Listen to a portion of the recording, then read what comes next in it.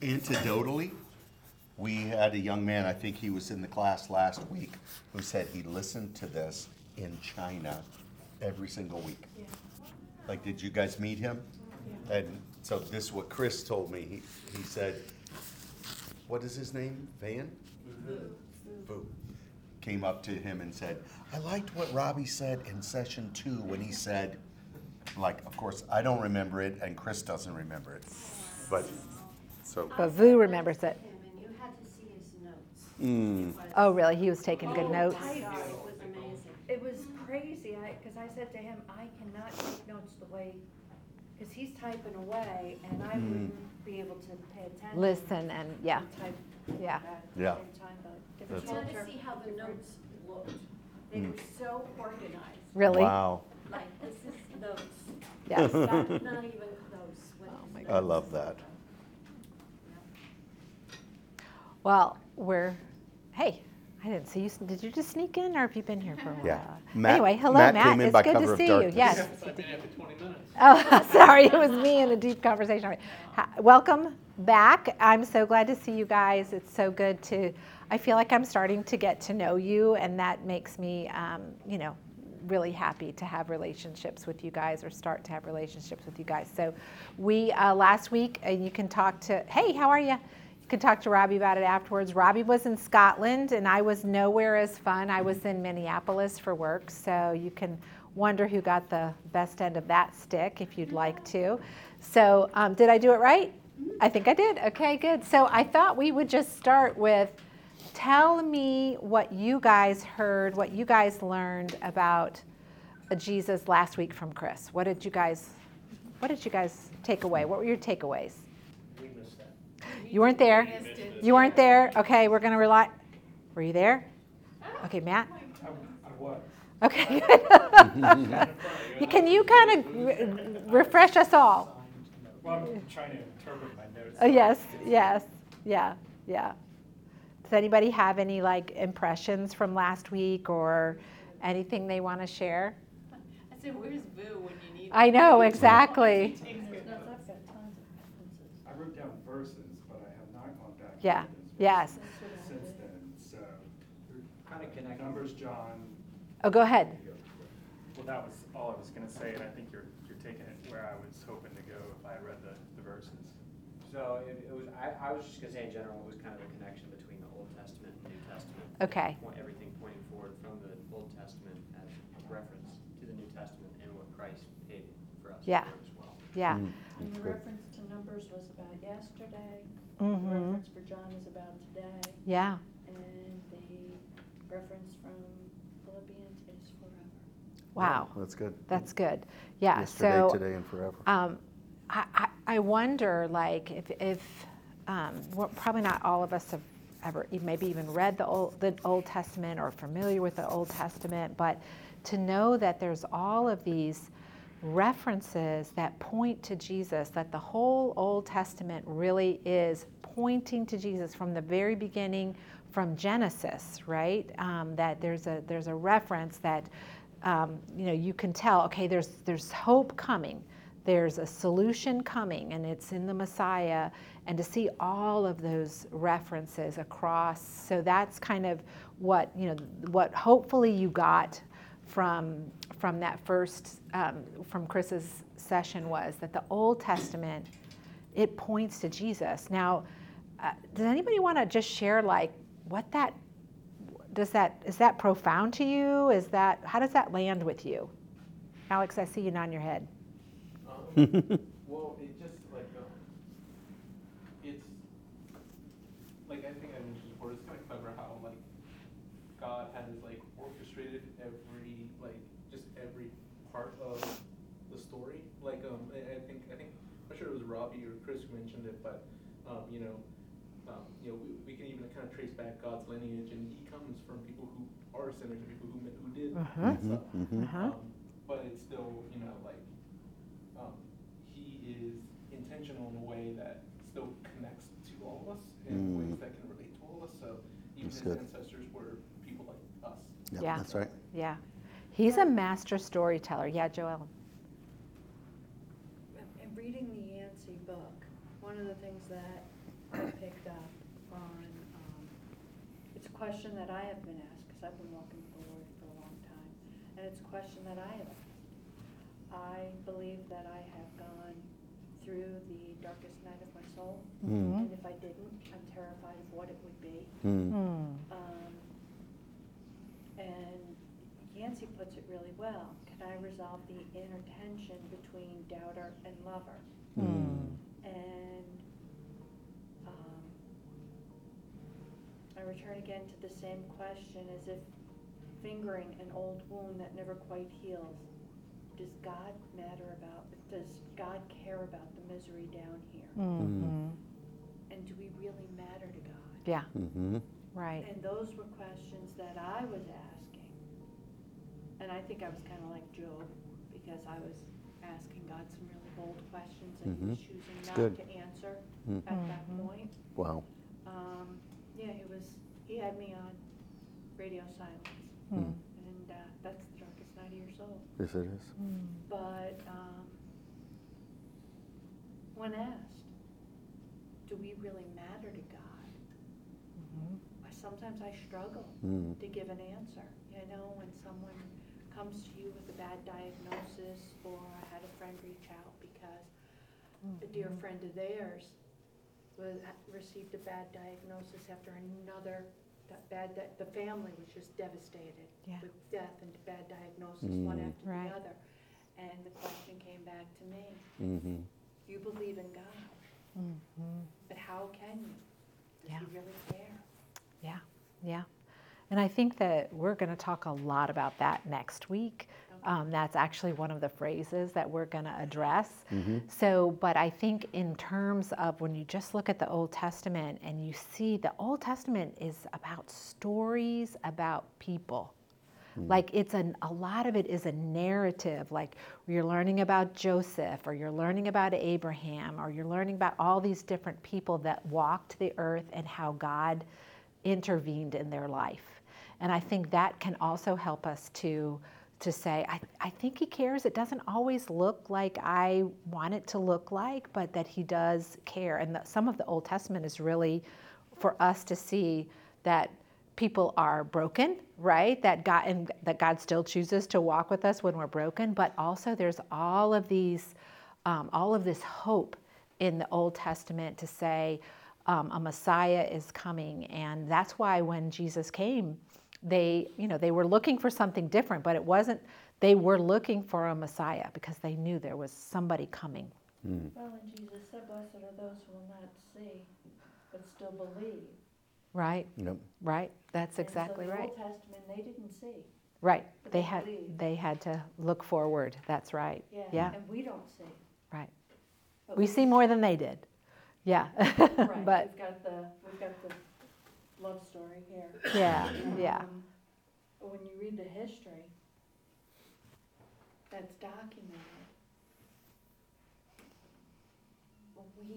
we stopped. You know, when the book was written, it stopped. Why did it stop? The Old Testament, is that what you're talking about? Well, the Old Testament stopped because Jesus was born, but the New Testament, that just comes to an end. And it's almost as if God stopped speaking, but he sent his comforter, the Holy Spirit. Yeah. I think you just answered your own question. But he didn't really speak, you know? Yeah. Do you want to respond to that? I mean, do you want to respond to it? I mean, I can, but then we're, okay. Okay. We might Well, want am I derailing? We might want to Yeah. parking lot that, Okay. and we can put it on our why. So just kind of maybe make a note, Robbie. Why? Yeah, but well, I was thinking that could be, in part 2 of- weeks, yeah, we're going to just do yes, question and That's what I answer. was saying. Maybe you Yeah. could just write So, that you know, down. just like a short, just idea, is that Jesus, when he came to earth, was physically a man, which meant he was not all places at all times. So, you know, Jesus was established in Judea, but there were people that were living in North America.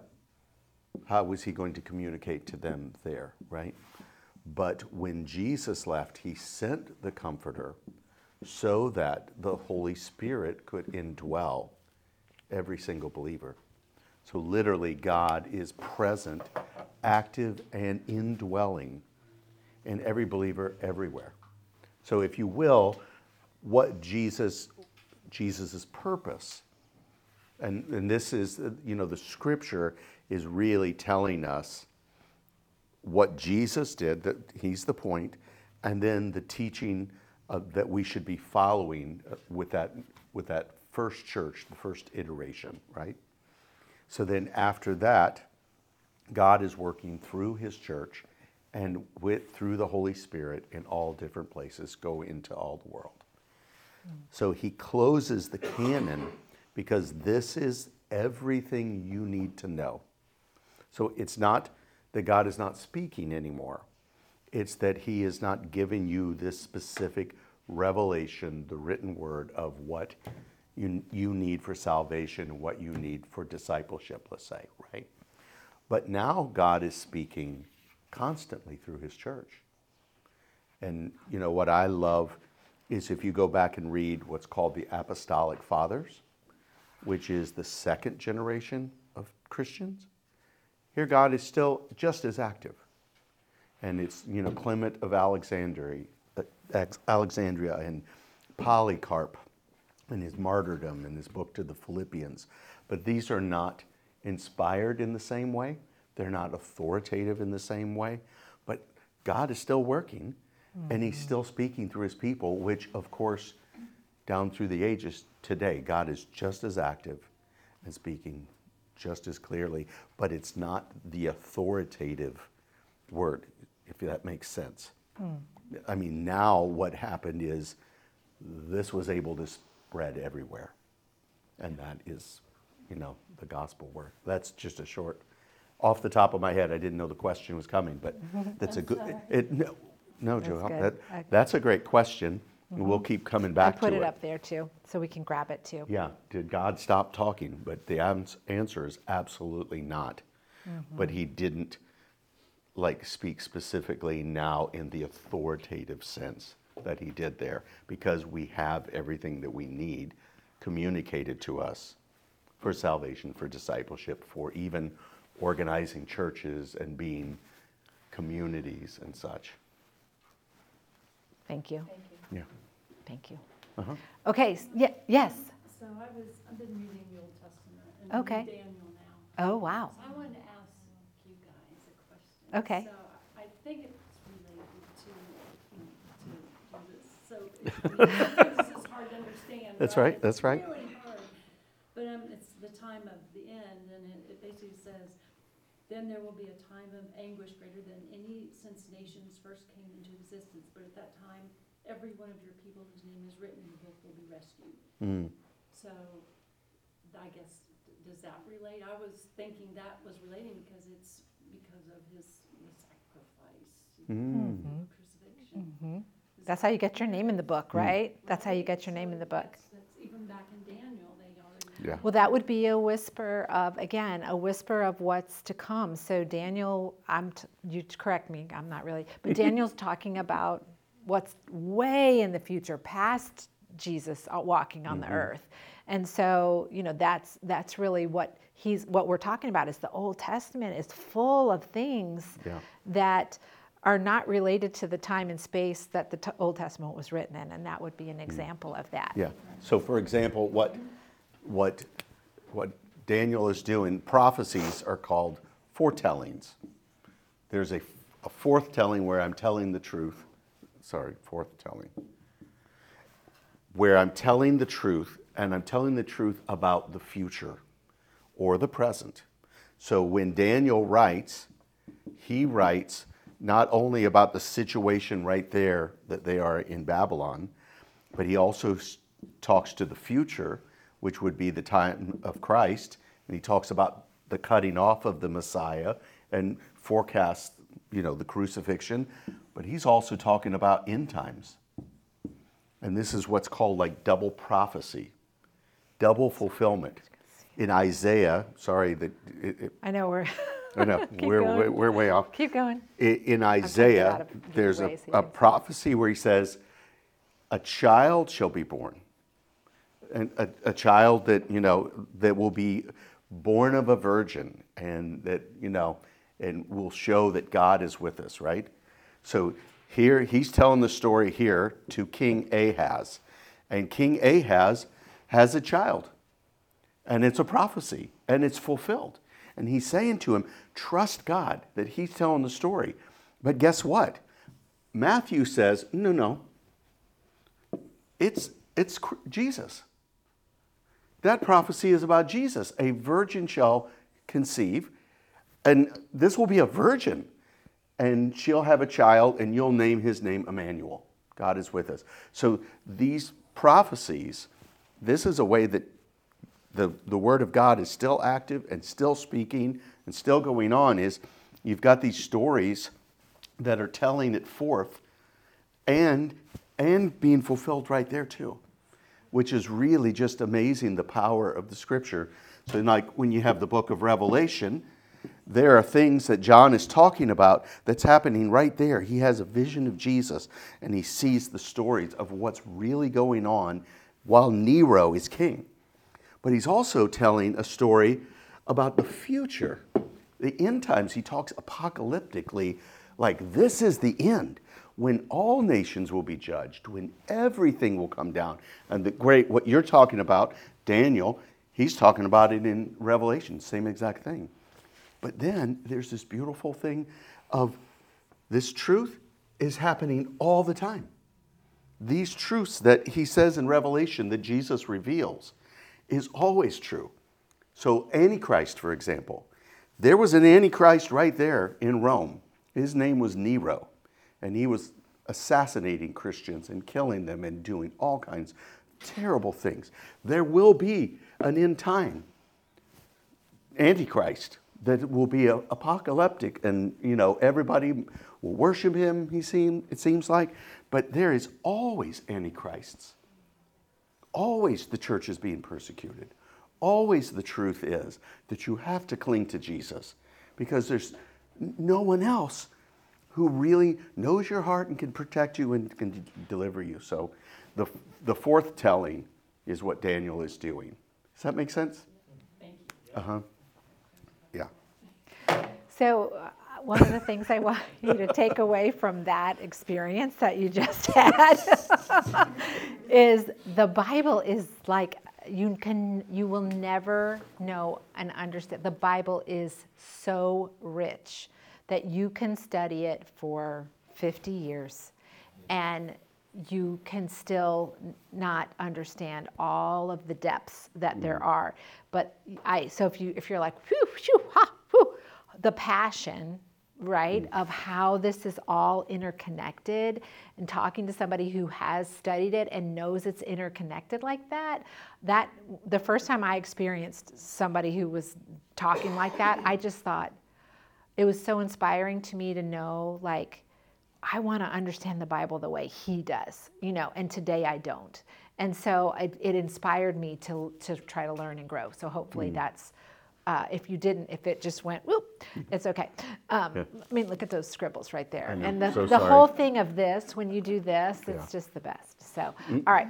So just remembering where we are a group of learners, right? So we are all on a journey together. We're a group of learners who are going to do all these things, respect each other and be patient with each other, be diligent to learn, all of those things. So every week we want to remember that. So if you're okay, I'm going to skip your story and let you tell it another time. How does that sound to get us back on track? Yeah. Okay. So we are going to skip Robbie's story. Hold on, let me just try to get my... Well, I can't do it, so I'm just going to do it this way. Okay, here we are. So this is where we're going to start. What we want to do is have you kind of talk around the table and say, what is the best news you have gotten this year? What's the best news you've gotten this year? Just really quickly, you only have 5 minutes to do this. So just really quickly, share with each other best news that you've gotten this year. Did everybody get a chance to share? Yeah, did you get a chance to share? Okay, good.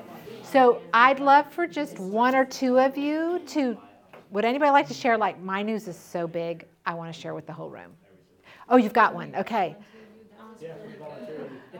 Um, so like you said, the news for me. Yes. News that like something that someone is telling you exactly. I see it more as a, like for me, my husband had a surgery and it was an easy surgery. It would take 10 minutes and it got complicated. So we had dealing signs January. And so we pray and we pray and we pray. And the answer was not right away, but I feel that God has been with us all the way, little by little. Yeah. The light, the tunnel is far away, but we see just He has been there with us. Yes. Left and right, it's a roller coaster. We Yes. happiness and woo, and go up again, and the emotion. So I feel that He didn't give me the news right there, but I know that He's there with me. And sometimes the way that He answers our prayers is not what we want. It's just in His time. Yeah. And sometimes what we want is not what He wants, and He gives us something completely different. So Right. That's good. That's Great. Thank you for sharing I that. saw a movie, and just I wanted to share, but it just was on Saturday. My daughter said that it's let me see, and it was related to this. It's just a little girl, and she was so sweet, and she was telling people about God. I don't know if anyone has seen this movie. It's on YouTube, and let me see, it's called Lucy Shimmers, and she is the movie is talking about Jesus, and and she's Just gonna write it down. she Maybe had- we can look she at got it and show it sick, next week. And God gave her, like, she donated her organs to a gentleman. And so one part of the movie that's what caught my attention that I wanted to see it was because she was in the hospital and she said hi to a gentleman who was like a prisoner. And God said, don't talk to him. And she's like, but he seems nice. He has tattoos like you. So he's like, sometimes we judge people. And the little girl was telling us, like, because he has tattoos, he's a nice guy. Like, you do that. You have tattoos too. And in the movie, at the end, the girl dies, but her organs were donated to other people. And she told the gentleman to, like, kind of like learn how to read the Bible and believe in God and trust Him. Oh, the movie's amazing. It's free. It's YouTube. It's like an hour and a half. Okay. It's beautiful. Oh, Just thank wanted you. to watch it. It's Thank you for really telling. I love that. I love it. That's You good. go. It's your turn, I think, right? Okay. Yeah. All right, so we're talking about good news. Yeah, obviously best news. We just got you started, but we're talking about the good news. And let me just say one thing about this. If you got lost in all this, I heard this. Didn't hear it. I read this theologian that he said, "What is the best news you've ever heard? What is the deepest truth that you can think of?" And he said, "Jesus loves me. This I know, for the Bible tells me so." And he said, that's the deepest truth that you can go. So if you get lost in Daniel and you're like, no, I can't see, and so because I can't understand that, I can't understand anything. And you go, oh, no. The deepest truth is that you are loved unconditionally, and Jesus came on a rescue mission to capture your heart, to rescue you, and to give you life. And that's the place where you start. And now we're still talking about that, and some of y'all might be going, still not sure if that's what I believe, or still not sure where I go with that. But that's really where the good news comes from. The good news literally means something that has been done for you. Like, news is not that you have to do something, but it's that some work has been done to rescue you. So like back in the day, when the Greeks and the Spartans were fighting, and whoever won, then the announcement would come through the city. We've won, we're free, we've been released, we're not in captivity anymore. And that's news. The news has been given that this has been done on your behalf. And the good news is what Jesus came to preach. So we're talking about Jesus, the preacher, okay? So we're going to go to a message of offense first. So this is in Luke 4. So I don't know, have you thought in your mind, if I said Jesus the preacher before I got here, I shouldn't have clicked it. Before I said any of that, and I said, here's the topic tonight, Jesus the preacher, what comes to your mind?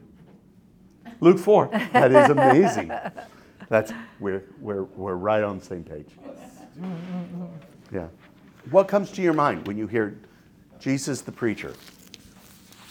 Know any sermons? Know anything that he said where you'd go, yeah, that's what I remember about him preaching?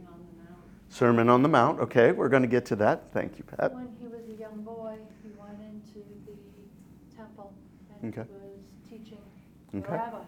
Yep, that's okay. That would have been good to hear that message. Anybody else? The best news.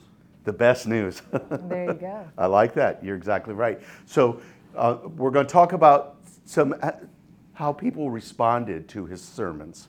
And this one is called a message of offense. We've just kind of said this. And so this passage, and it actually comes from Isaiah. So this is, again, the foretelling. Isaiah said this. And then Jesus, when he came to the temple to give this message, he said, everything that Isaiah was saying was pointing to me. And here's why I came. If you will, he gave a job description to himself. This is what I'm doing. The Spirit of the Lord is upon me, for he has anointed me. And by the way, this word anointing is literally Christos, Christ.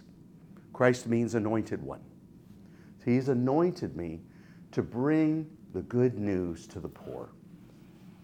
He has sent me to proclaim that captives will be released. This is all things that are happening to someone because of what someone else has done. That the blind will see, the oppressed will be set free, and that the time of the Lord's favor has come. So I'm going to show you a little clip from The Chosen where he gives this very part. And you would think, if you just listen to that, you just go, wow, it's so nice. That is the good news. I can't believe that that's what he came to do. But watch how it goes. Okay? So might have been confusing. Let's just talk through kind of what we saw there and try to understand how people were receiving the words that Jesus was saying and how that applies to us. Okay? So the first thing is, at the beginning, when he's giving the scripture and he's reading the Isaiah and reading the good news, the part that we had just read, what were the people's response? They were impressed. They were impressed. That's right. Who is this? This is Joseph's son. How in the world is he coming up with this? Right? What else? They got angry. Okay, that's where we went. At first, they actually weren't angry because he had just quoted Isaiah. It kind of starts turning when he says, this has now been fulfilled today. And why do you think that would cause a problem?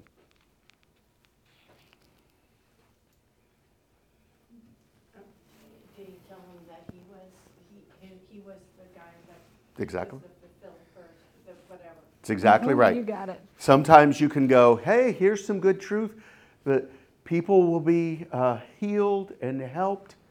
But then he said, and it's me. God Almighty is what he's saying is in your midst right now. And so now they're kind of confused of, whoa, what are you saying? And you can see the rabbi. If you go home and watch the whole clip, it is heavy. Because you realize Jesus has started the clock. With this passage, with this story, this is the moment when he is announced to everyone in his hometown, I am the Messiah, I am God Almighty. And now the clock's ticking. Up until then, anything he did, it was fine. Good teacher, good works and all of this, but now it's starting a different way. So let's continue. He says to him that there's no prophet is acceptable except for in his hometown. And then when they hear this, they're furious. And he says the phrase that we haven't put in here. He says, certainly what you're saying is I ought to perform a miracle here. Physician, heal thyself. You did all these works in all these other places. And he quotes that 2 different prophets have cared for Gentile people instead of the Jews. What do you think all of that means? Now we're getting a little complex. Why were they furious with that? Savior for all. He's a savior for all. Is that what you were going to say? Well, they thought that the Savior was just coming for the Jews. Yes. So he is saying, basically, you don't really believe me. But there are people out there who are now believing and are coming to faith. And he says, you no doubt want me to just perform a miracle right now because you want me to do what you want me to do. So how do you feel? How do you deal with this when you ask Jesus to do a certain thing and he doesn't do it? And you pray and you pray and he's not on your timetable and he's not working in your schedule. What do? You can be honest here. This is a safe place. I get frustrated, I get very frustrated, right? Right? and I take matters into my own hands. Okay. Oh, wow. Now we got real honest. That's exactly right. And then he's got to drag me back onto his path. There you go. And I think about the center divide of a highway, Mm-hmm. and it's all full of bushes and thicket, and he's got to drag me through all of that to get me back on the right road. Mm. And it hurts every single time, Yeah. because when I came to that intersection and it was time to choose right or left, I didn't wait for him Mm-hmm. to tell me right or left. There you go. I chose right. There you go. Made yourself your own God with your own little kingdom, little K. What else? I feel forsaken. Okay. You know, he's not. Surely he feels that. That's right. I love this. I read this from Tim Keller. He said, when you have a God who tells you this is the way and it bugs the heck out of you, it's a good sign that you're talking to the real God. If your God is always agreeing with you, votes the same way you do, would always say the same exact things that you do, you're probably not talking about God right now. You're talking about a figment of your imagination, right? Because right here, Jesus is laying down the truth, and this is the moment where they go, but that's not our truth. We're going to take our own brand rather than who you are. And that's really kind of what's at stake here. What Jesus is saying is the gospel is for everybody, like Ben said. That's what, when he's quoting the healing of the woman from Zarephath, he is saying the gospel is going out. And you guys just want to be the chosen people and keep the gospel to yourself. And by the way, that's a kick in the rear for all of us in church. Is that why he said that you don't heal in your own town? Yeah, he is saying that you are not abiding in belief because you know me, you knew me as a child, you're biased against me. And you're not looking for God movement, you're just looking for what you want to make sense to you. And they say, just show some miracles, come on. Do a couple of miracles and then maybe we'll believe you. And you go, well, that's not how God works. God is telling the story and we find ourselves in that story. And it's always calling us to trust. And it's usually going to be a way that you go, oh, ouch. Now, Janet put this question here, but he passed right through the crowd at the end. And was there the question there? I'll just go back. Why do you think? So they're about to throw him off the cliff. If you watch the video clip, now they're all enraged and they're pulling at him and they're taking him out. And that priest said, "You have now blasphemed because you, a man, are making yourself to be a god." And they're taking him out to throw him off the cliff. And Jesus stands and looks at them and he goes, "This is not happening today." He let them take him all the way to the cliff. And then he looks at them and goes, "This is not happening today." And they all just back away. Why do you think?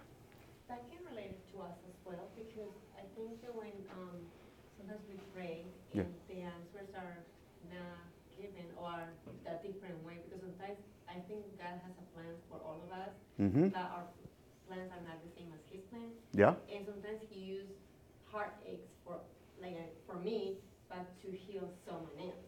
Okay. And I can pray and ask Him, and He will not answer my prayer in that moment because it's not my time. But through me, He can answer her prayer.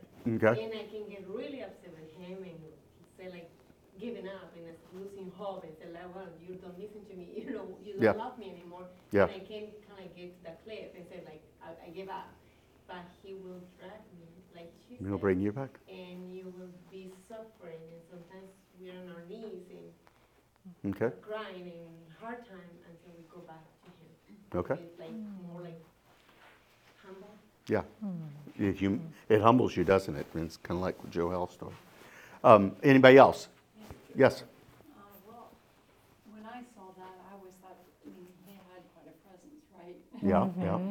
And it was commanding, and he just knew that was not the time it was going to happen. That's And right. I think they saw some of that. Yeah. They were maybe starting to have a little self-doubt, Mm-hmm. and were a little bit concerned about who they were messing with. Yeah. When he just walks right through the crowd, it was Yeah. kind of like the parting of the waters. Yep. That's exactly right. And he goes on his way knowing it's not today. It's not today. So Jesus, sometimes when people talk about the gospel or they talk about the cross, they say, what a tragedy. But it's not a tragedy at all.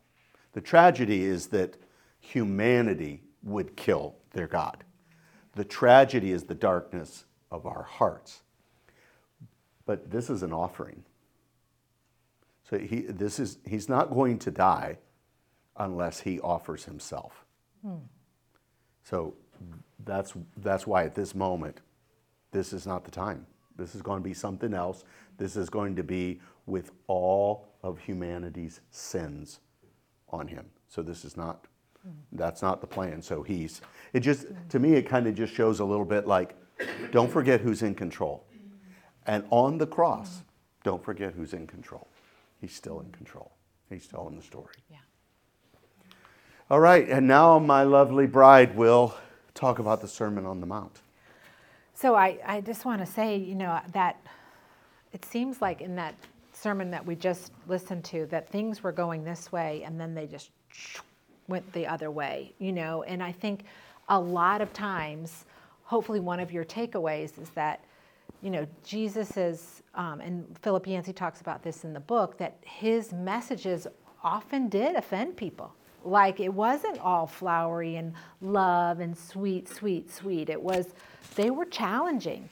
And so that was one of my for sure takeaways when I was thinking about how the crowd, it says they all spoke well of him, and then all of a sudden they're throwing him off a cliff. And so just realizing, well, what did they like about his sermon? And then what made them really mad about their sermon? How do we put ourselves in that synagogue on that day and ask ourselves, what happened that made them so angry? So anyway, that's my thoughts about that. That's good. Let's talk about the Sermon on the Mount. Has everybody heard of this Sermon on the Mount? It's a really famous sermon that Jesus gave, and he probably gave it like a lot of times. Like, so that's why there's a little bit different versions in the different gospels. You can find it in Matthew like 5, 6, and a little bit of 7, I think, right? So it starts off with the Beatitudes, right? So let's just listen let's listen to the Beatitudes being read to us, and then we're going to talk about them. Matthew 5. Seeing the crowds, he went up on the mountain. And when he sat down, his disciples came to him. And he opened his mouth and taught them, saying, Blessed are the poor in spirit, for theirs is the kingdom of heaven. Blessed are those who mourn, for they shall be comforted. Blessed are the meek, for they shall inherit the earth. Blessed are those who hunger and thirst for righteousness, for they shall be satisfied. Blessed are the merciful, for they shall receive mercy. Blessed are the pure in heart, for they shall see God. Blessed are the peacemakers, for they shall be called sons of God. Blessed are those who are persecuted for righteousness' sake, for theirs is the kingdom of heaven. Blessed are you when others revile you and persecute you, and utter all kinds of evil against you falsely on my account. Rejoice and be glad, for your reward is great in heaven. For so they persecuted the prophets who were before you. You are the salt of the earth. But if salt has lost its taste, how shall its saltiness be restored? It is no longer good for anything except to be thrown out and trampled under people's feet. You are the light of the world. The city set on a hill cannot be hidden, nor do people light a lamp and put it under a basket, but on a stand, and it gives light to all in the house. In the same way, let your light shine before others, so that they may see your good works and give glory to your Father who is in heaven. Does that sound familiar? A lot of you familiar? Yeah. So what we want to do is we want to take a look at what Jesus, like, some of those words are familiar to us, and we kind of go, oh, that's so nice. But let's talk about what Jesus is saying about each one of these blessed. I've got 4 blesseds here for you. And then what does our culture say? Like, does our culture agree, does our society agree with these Beatitudes, these 4? So what we're going to do is we're going to have you guys at this table just for a minute talk about blessed are the poor in spirit, for theirs is the kingdom of heaven. What does our culture say in light of the poor in spirit, okay, or people that are downtrodden or desperate? What do they say? Or how do you however you want to say that. Blessed are those who mourn. If you guys would take that one and say, okay, does our culture think that we're blessed when we mourn, or are we blessed when something else happens? You guys can do the meek. So blessed are the meek, they will inherit the earth. Does our culture think the meek are going to inherit the earth, or do we think there's another way to get our way? And then we'll do over here the peacemakers. So we're just going to give you like 3 or 4 minutes to talk about that and see what you come up with, and we'll share, have everybody share together. Okay, so let's just start with you guys. Come on, Irene. So what does our culture say about blessed are the poor in spirit, for theirs is the kingdom of heaven? What does our culture say about that? Well, we were kind of bouncing around. Derek and I were kind of going back to chapter 6.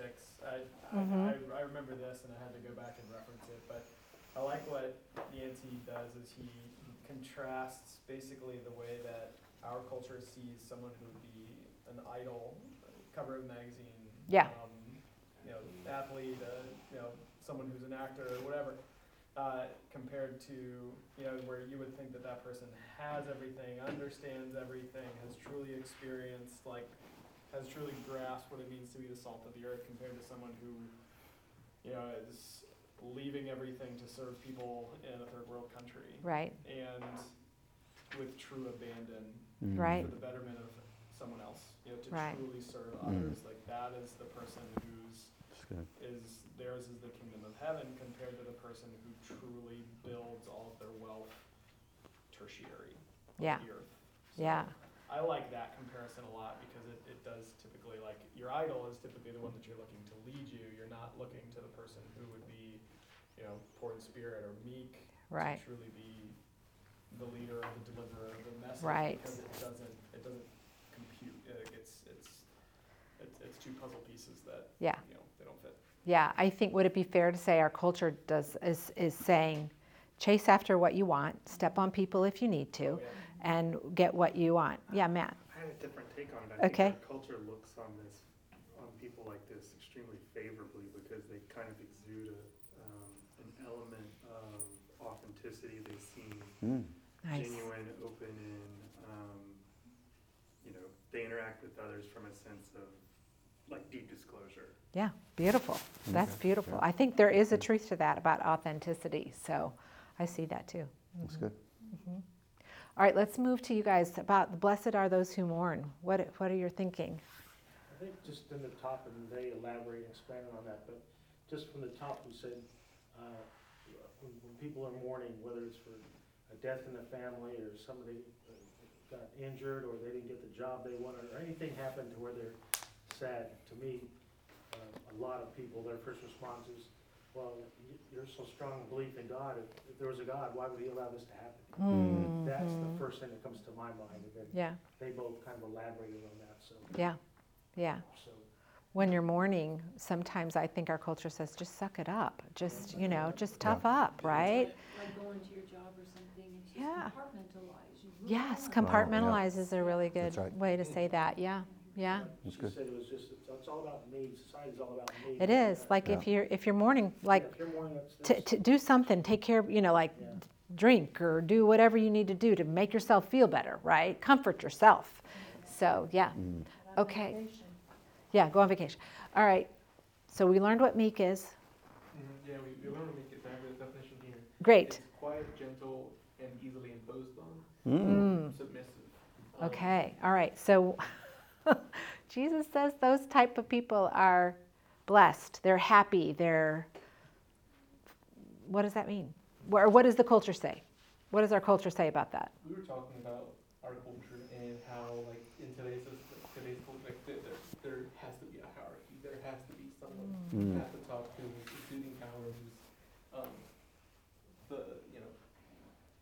the person that the person who plays power and who tells everybody what to do. Yeah. We just talked about how, like, in order to get there, you have to push through people. You have to pop through people. You have to backstab whatever it is you need to do. But the ultimate goal is to get to the top. Yeah. Yeah. And so, you know, we were saying, it goes back to kind of what Chris was talking about on Romans chapter 2 is, or what Paul was saying is that, you know, we think that we can lead the blind. We think that we can teach the foolish, teach the children. But, you know, just because we have the law, just because we have the law doesn't mean that we're really following Jesus. That's right. Yeah. And so, like, I think the idea is that we have to bring ourselves lower. We have to be humble. Right. and Right. go through life with humility. Right. Yes. Very That's good. Thank you. All right, John, you want to do the peacemaker one? What does our culture say about being a peacemaker these days? Our culture doesn't want peace. They want us to conform to their way. You know, our country's divisive right now. Right. So divided, and there is no peace. Yeah. Yeah. We talk about, like, just our culture says choose a side. Choose a side. Don't reach for peace. Like, just choose a side, right? So more than ever. So, you know, think about what Jesus is saying and how different, how it lands. And even for this, we're talking about, remember, a sermon of offense and how it can be like, huh, what? So if you're reading this, there's a chapter on the Beatitudes in the book that we're reading. So let's just look at them really quickly. So, Jesus, there's one way of looking at the Beatitudes, which Philip Yancey calls dangling promises. Right, and he says, so look at this. The poor receive a kingdom, mourners are comforted, the meek rule the world, the hungry are filled, the persecuted receive a kingdom.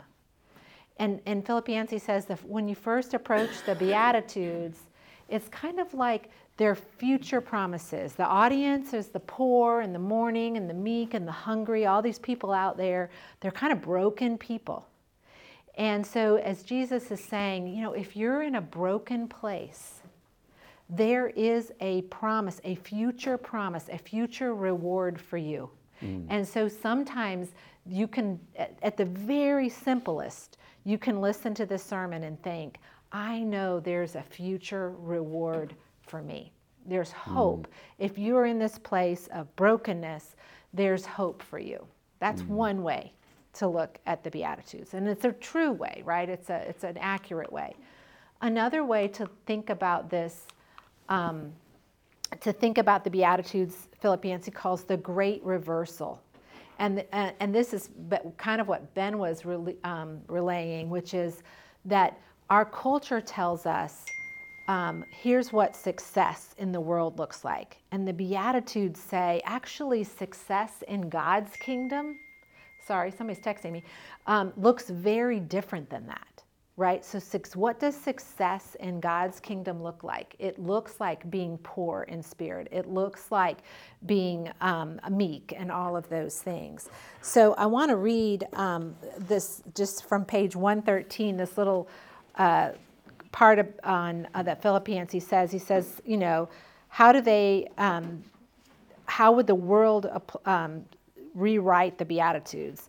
And he says, happy are the pushers, for they get on in the world. Happy are the hard-boiled, for they will never let life hurt them. Happy are they who complain, for they get their own way in the end. Happy are the blasé, for they never worry over their sins. Happy are the slave drivers, for they get results. Happy are the knowledgeable men of the world, for they know their way around. Happy are the troublemakers, for they make people take notice of them. So that's how you succeed in our world. But Jesus is saying there's something totally different. Success in the kingdom of God looks very different than that. So, and he's really saying that when you're in a situation of need, okay, so all of these, they're broken.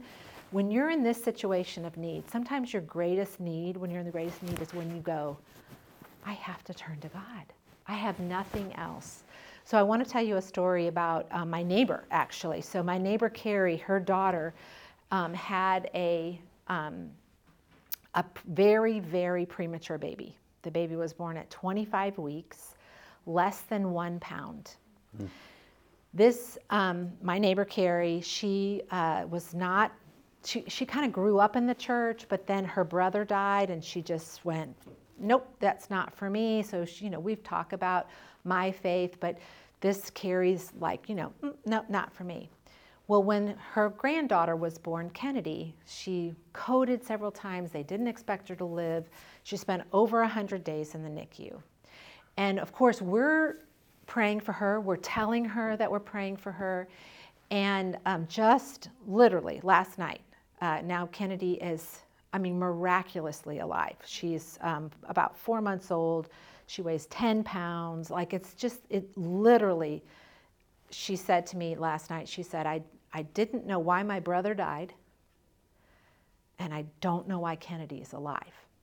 But what she said to me was, she said, I was holding Kennedy in my arms, and I looked down at her, and I said, I know you need me, but I'm pretty sure I needed you more than you needed me.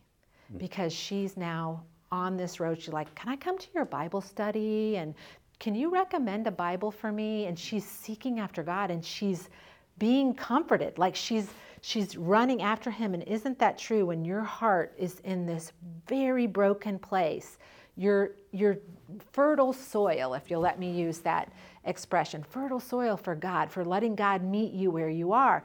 And that's part of the great reversal. That's part of what he's saying, is that this is upside down. It's totally upside down from what we would think. Now, there's one more way that Philip Yancey talks about the Beatitudes, and that is it's just simply true.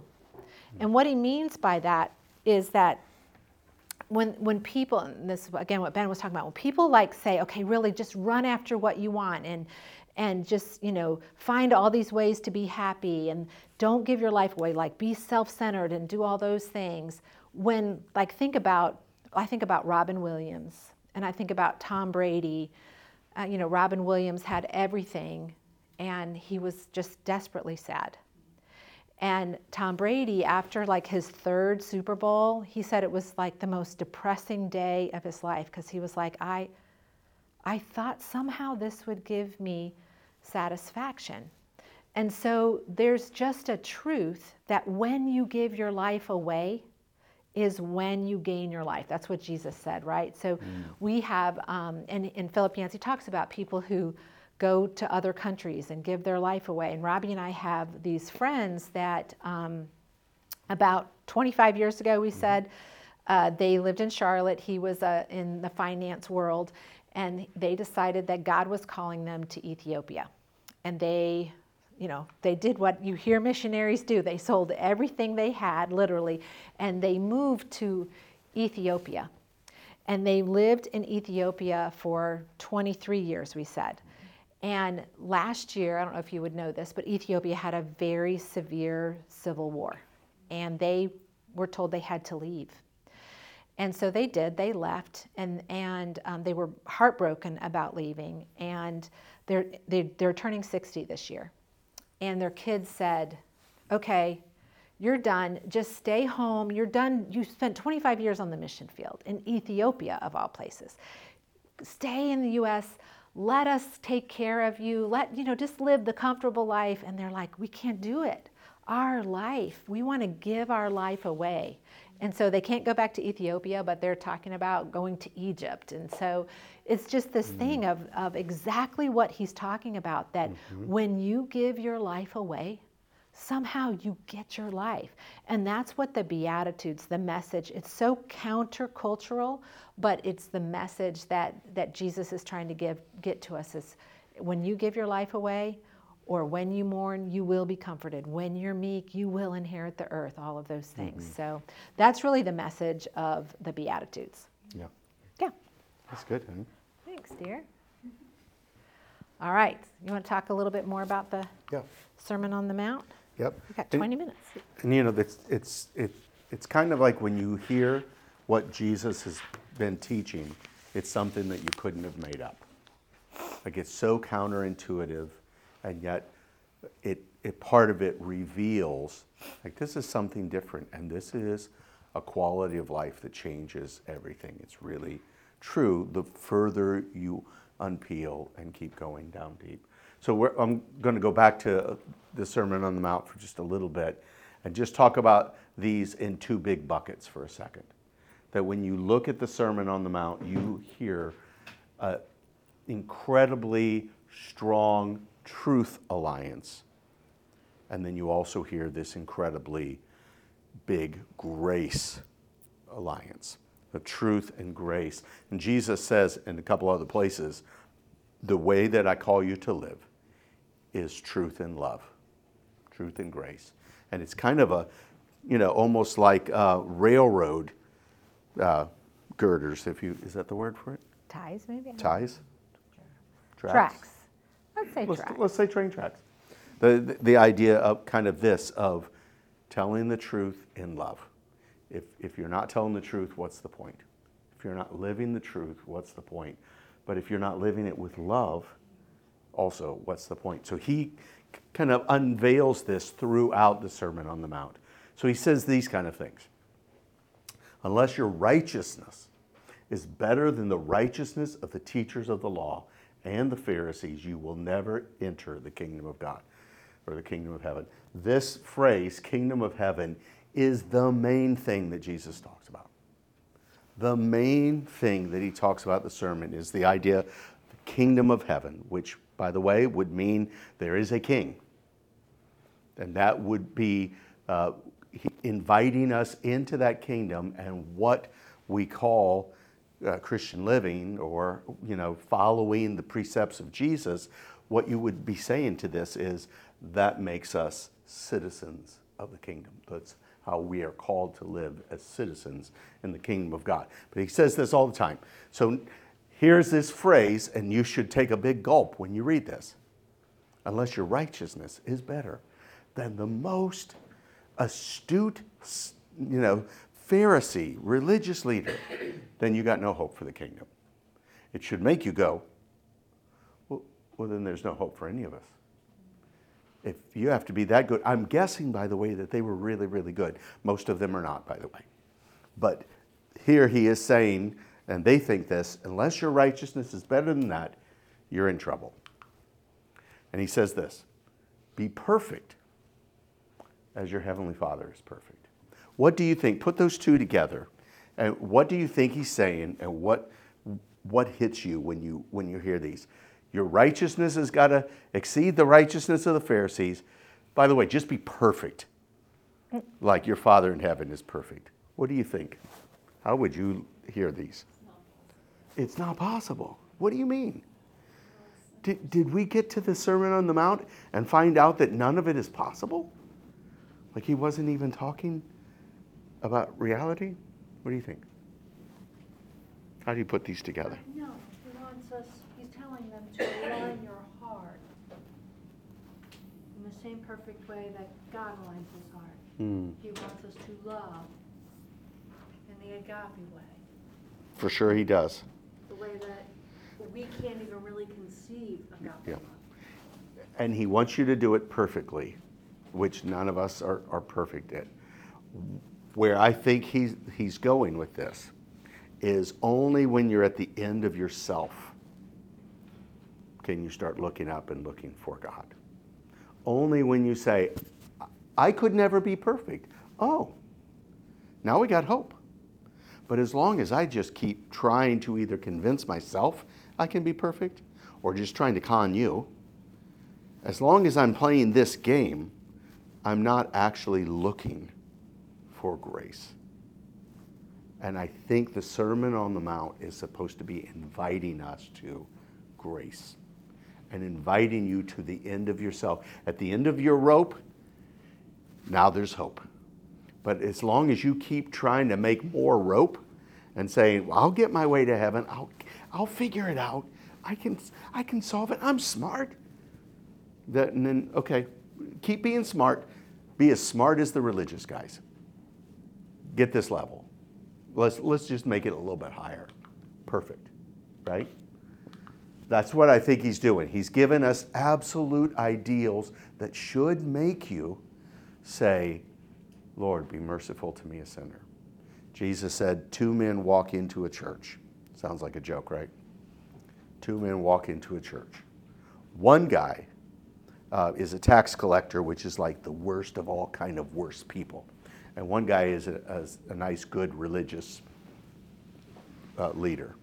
And the religious leader says, God, thank you that I'm not that guy. Thank you that, I give money to the church. Thank you that I pray all these times a day. And thank you that I am not a tax collector. And he says, but the tax collector wouldn't even look to heaven. And he beat his breast and he said, be merciful to me, a sinner. And Jesus said, only one of them walked out righteous. And it's a curveball on you. It's not the religious guy.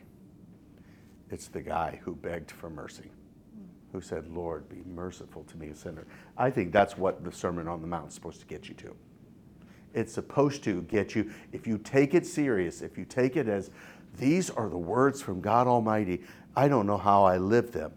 Good place to start, at the foot of the cross. Now, Lord, help me. And now run after these, because these are true principles, and it's a real right way to live. But just don't ever think it's about your success so that at the end of life, you're going to get to heaven and sing Frank Sinatra, I did it my way. God will go, that way, in somewhere else. So is that supposed to be like almost like an ask for help moment? Yes, it is. I think that's right, Matt. I think any of the moments that we're living when it's an ask for help moment, it's a good moment. But we're trying to do everything we can to not get to that place. We are trying to prevent our need for God. And he is showing us in the Sermon on the Mount that everything is pointing to our desperate need for him. Okay, so he's, you've got these 10 commandments that we're given. By the way, the 10 commandments are supposed to do the exact same thing. Let me just say this. They said they did this survey one time, and they said, they just asked Americans on the street, how do you get to heaven? Follow the 10 commandments. The people would say over and over, follow the 10 commandments.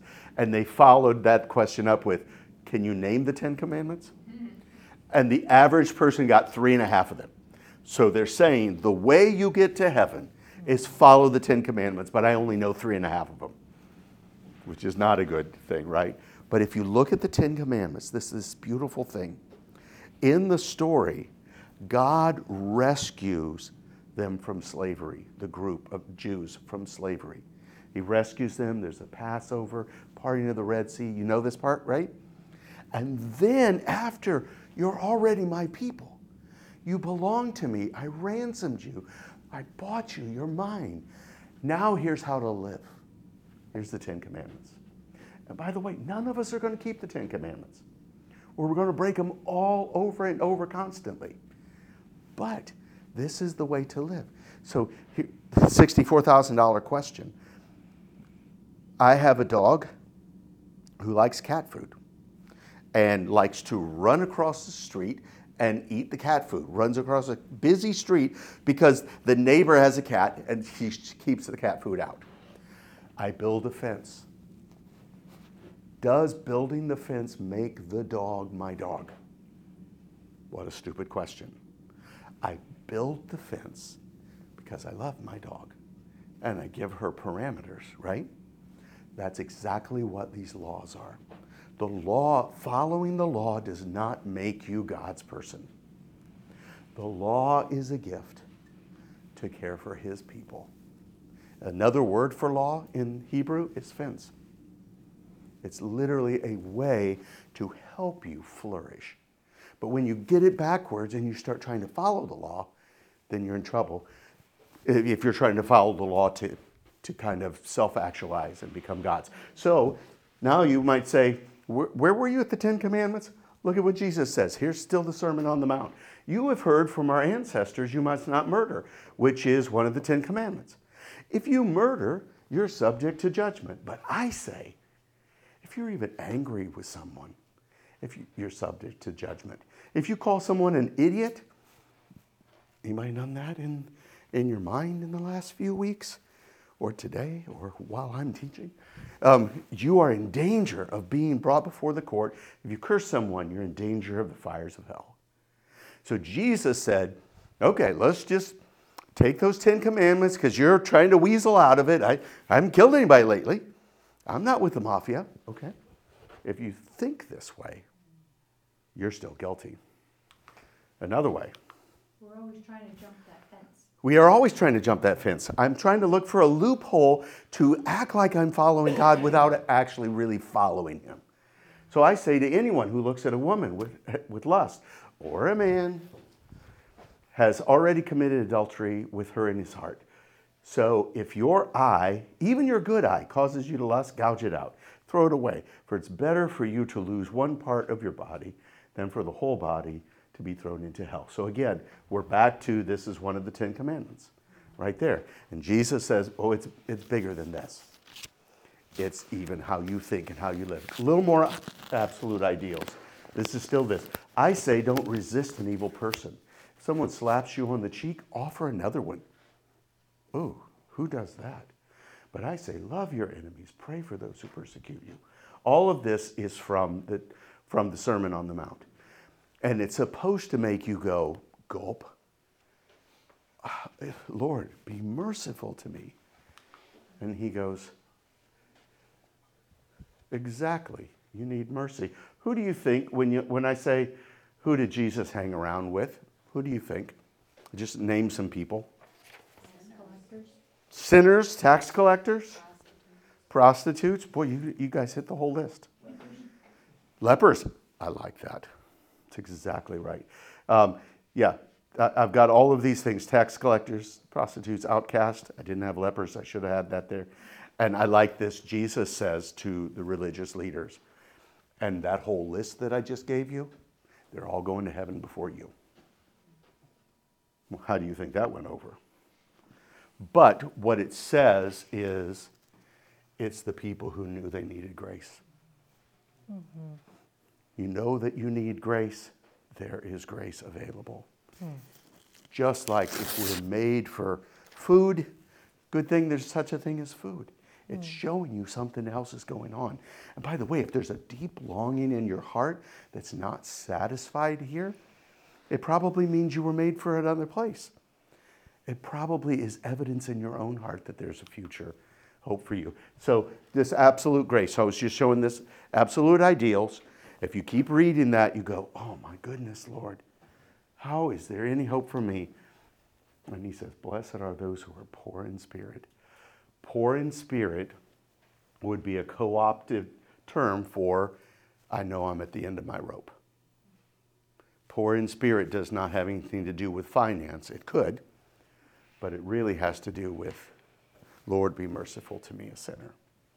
That's the place to start. That's the start of salvation. God blesses those who are poor and realize their need for him. That's a different translation. Blessed are those who are poor and realize their need of him, for the kingdom of heaven is theirs. Just for the asking. It's the beautiful thing of the gospel that we got back to. You don't get lost in all of this up here. Get lost first in this place of those who realize their need for him. It is available. Isn't that beautiful? Blessed are the desperate is the way Yancey says it. So if you haven't read this, or you know, so we just took this from chapter 6 and chapter 7. So if you haven't read that, and some of these things went, oh, I need to hear a little bit more of that. That's 6 and 7. Next week, well, you're going to say that, honey. Now my wife is going to give the last advertisement. Oh. I'm out of time. How many minutes do I have, dear? 4 5 minutes. Yeah. Well, I'm just going to invite us all to pray together. So right here in the Sermon on the Mount, if you didn't know, right there in the middle of it is this invitation. And if you don't see this, this is just one big grace that you're invited to pray to your Father. And you can make these requests. And your Father who sees in heaven will respond and provide what you need. So let's just pray this together. Our Father in heaven, hallowed be your name. Your kingdom come. Your will be done on earth as it is in heaven. Give us today our daily bread. And forgive us our debts as we have been forgiven our debtors. Sorry. And lead us not into temptation, but deliver us from the evil one. Dear?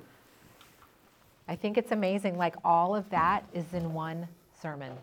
And at the end, so he's saying, look, this is how perfect God is. And then he's saying, but there's grace available.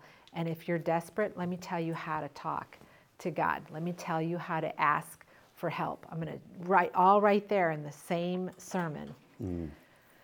So this is our list of, we're still collecting questions. So I don't know if anybody wants to add, still a chance to add questions. Does anybody want to add a question?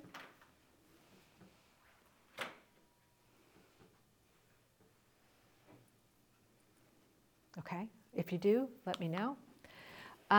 Then we do want to let you know we're going to be following the book a little bit closer now. And so if you want to prepare for next week, we're going to talk about chapters 8 and 9. And if you don't read it, the world is going to spin beautifully. But if you want to read and be prepared, you certainly can. We're going to talk about Jesus, the lover and forgiver, and Jesus, the miracle worker. That's next week. And then the week after that, we're going to do chapter 10 and 11, Jesus, the redeemer, reconciler, and restorer. So, oh yeah, that's it. So Robbie, do you want to just, I'm going to close this out in prayer. Okay. Father, thank you. Thank you for being willing to come to this earth and to shake it up. Thank you for teaching us who you really are, and through this book and through just studying your word and studying your sermons. I pray that we would know you more for who you really are, and we would be willing to embrace your message. I pray that we would walk and be that person, blessed are the desperate. I just love that so much, and I long to be desperate for you. So Lord, help us, put us in those positions so that we're ready to receive your grace. I pray that you would go with us and that you would be the center of our lives. In Jesus' name, amen. Amen.